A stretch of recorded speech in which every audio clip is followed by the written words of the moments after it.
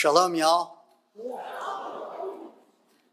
Thank you for your prayers, those of you praying for my sciatica. By the grace of God, feeling okay this morning. Hallelujah. I've entitled the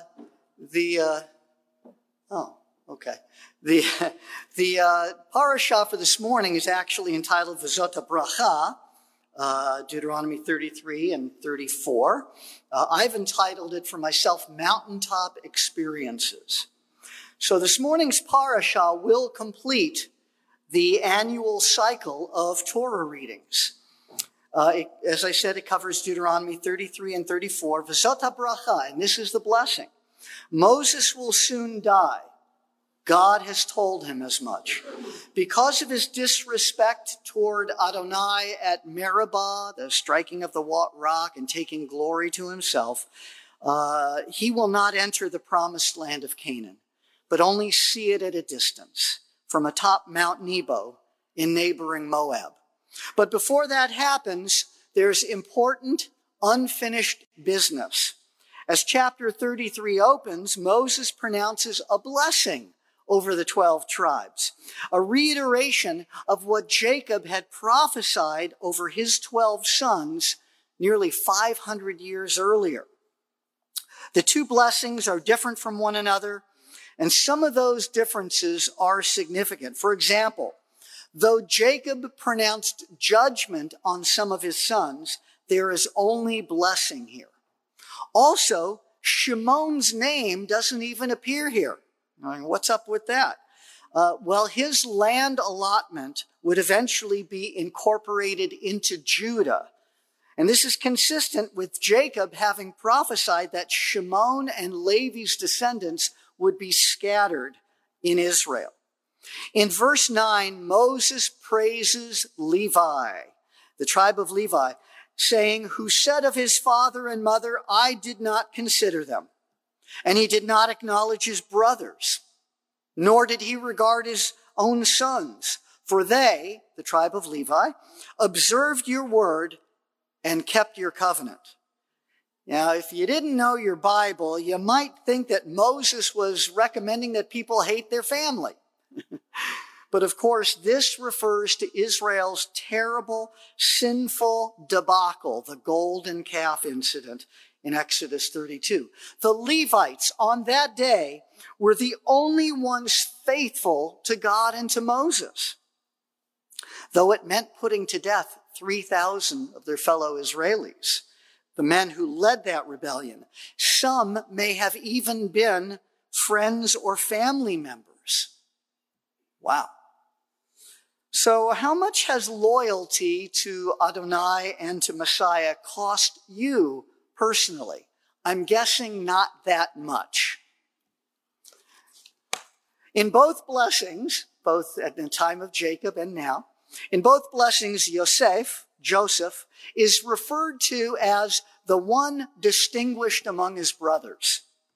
Now, Yeshua's human ancestry may have traced itself from the line of Judah, but his character, humility, one of wisdom, and the willingness to forgive his own who disowned him, all are foreshadowed in Joseph. And so one of Messiah's titles is Ben Yosef, the one who suffers, though innocent, and goes on to become the very source of their salvation. In chapter 34, Adonai summons Moses to the pinnacle of Mount Nebo, allowing him a brief panoramic view of the promised land and reminding him he won't be going in, but will die atop the mountain. I wonder if Moses told the people that he wasn't coming back when he left for the mountaintop. If so, can you imagine the sadness of such a send-off?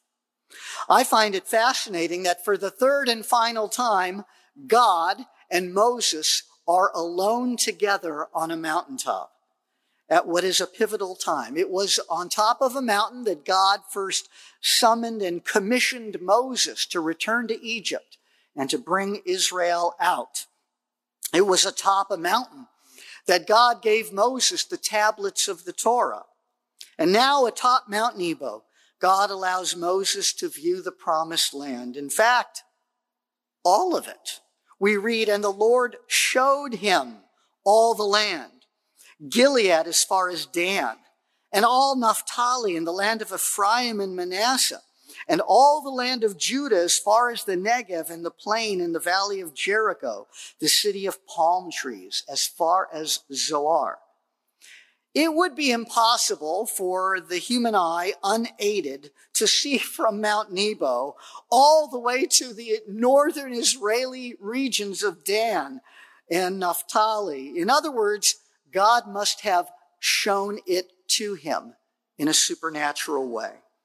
And then he told Moses, this is the land that I swore to Abraham, Isaac, and Jacob, saying, I will give it to your descendants.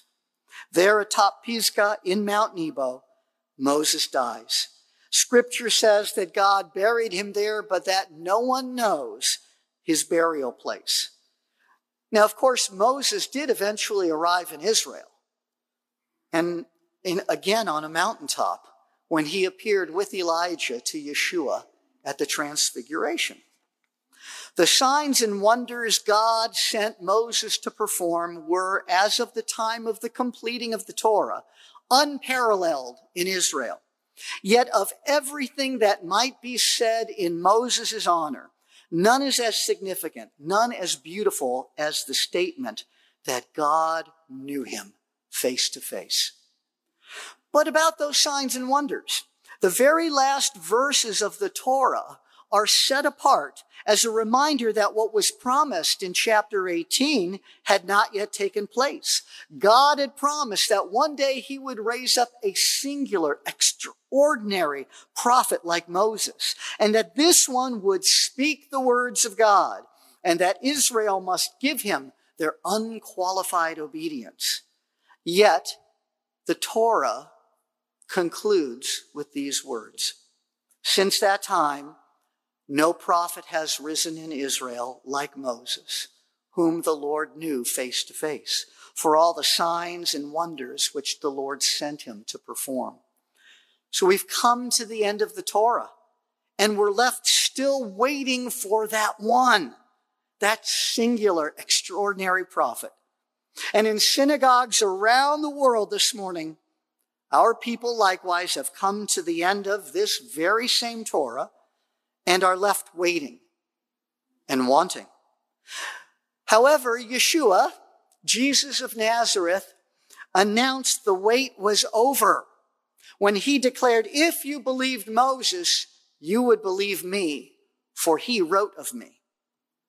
V'zot HaB'racha describes the conclusion of Moses' earthly life. But if you'll take his words and the words of the prophets to heart and give your allegiance to Yeshua the Messiah, the very one of whom Moses spoke, it will mark the beginning of your eternal life. Like Moses, God wants you to come to know him and to enjoy communing with him. God wants that. But to experience it and to inherit eternal life, you must first agree to the terms of the new covenant by repenting of your unbelief and transferring your love and loyalty to Messiah. My prayer is that you'll do so, and if you haven't, that you will do so today. Amen.